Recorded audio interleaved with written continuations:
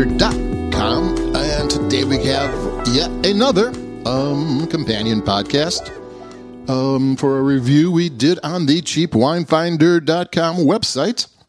And this one is California wine. It's called The Crusher. It's a Petite Syrah of 2016 from California.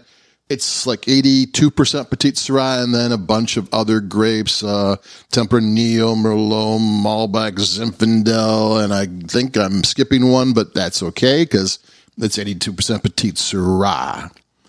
And it's from a family, Don Sebastiani and Sons. They're fourth generations, the Sonoma wine business people. They had estates in Sonoma for forever. Don Sebastiani is the third generation, and Don and Sons is the fourth generation. And you will see their wines in stores, Pepperwood Grove, the Crusher wines. They're everywhere. They're well distributed. And this is a Petite Syrah. And I'm going to explain Petite Syrah a little bit. It is a cross. A French botanist took Syrah and a grape that is kind of obscure called, I think it's Perlicin. It doesn't grow too much anymore. And for some reason, he put the two of them together.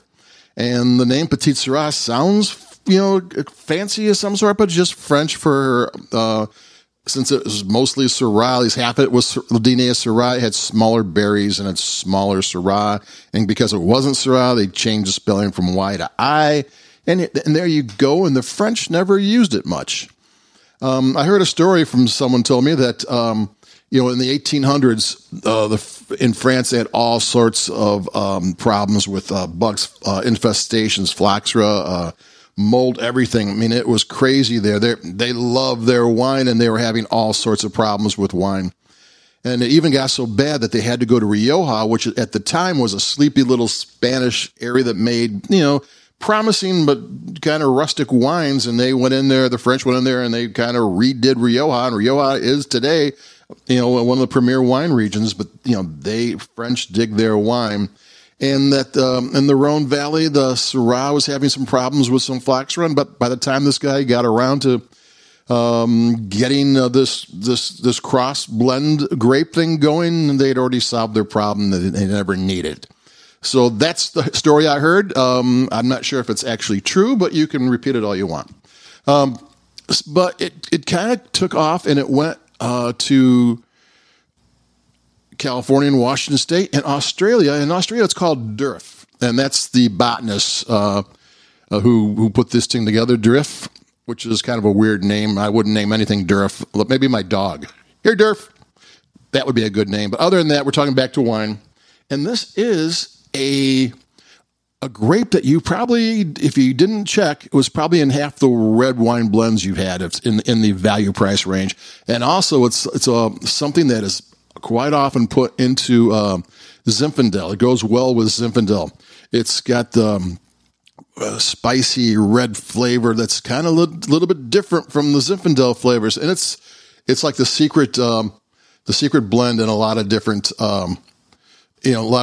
red blends and whatever. So it's really popular. You probably had a lot more of it than you ever thought you had, but here we go here on its own. And in California, where it's sometimes in France, to change the subject slightly, the wines, especially a few years back, it was cooler there, and the grapes never got ripe enough.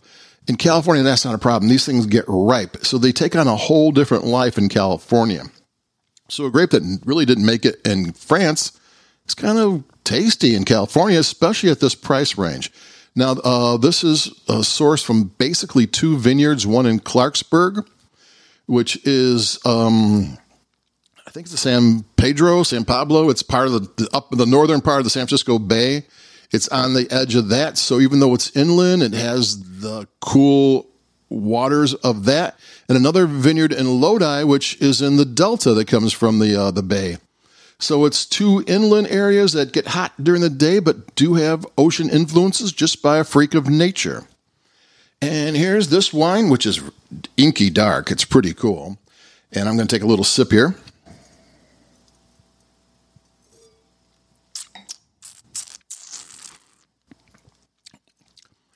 Yeah, it's kind of cool. It's got some chocolatey notes. It's got red berries. It's got a little bit of pepper. It's got some spice. It's got some herbs. It's got a little salty thing going on.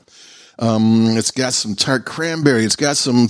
It's not a shy wine. It's not. It probably isn't going to impress the people who like burgundies or something. But it's kind of fun to drink, which heck, that means a lot in my book. And not that I have one, but if I had a book, it would mean something. So it's a tasty little wine, and you don't always think of when I want a nice, wine. And I hear people talk porch pounder sometimes, which I never liked the term because it kind of like, it's a little lesser, and I don't think that's the case. I don't think any wine that tastes good and is well made is lesser by any stretch of the imagination. But this is one of those wines that you would just pour with friends on the back porch or the patio or balcony or rooftop or just in your living room watching friends. I don't care. It's tasty. It's crowd pleaser. It's easy to drink. It's easy to like. It's got a lot going on, and it doesn't cost much. I found it for $10. I think Wine Enthusiast gave it 90 points. What else can you ask for? It's kind of a nice red blend. It's not the same old, and it is good. So that's the Crusher Petite Syrah, because the berries are a little bit smaller than Syrah. That 2016, and that's it for me. Keep it cheap. Over and out.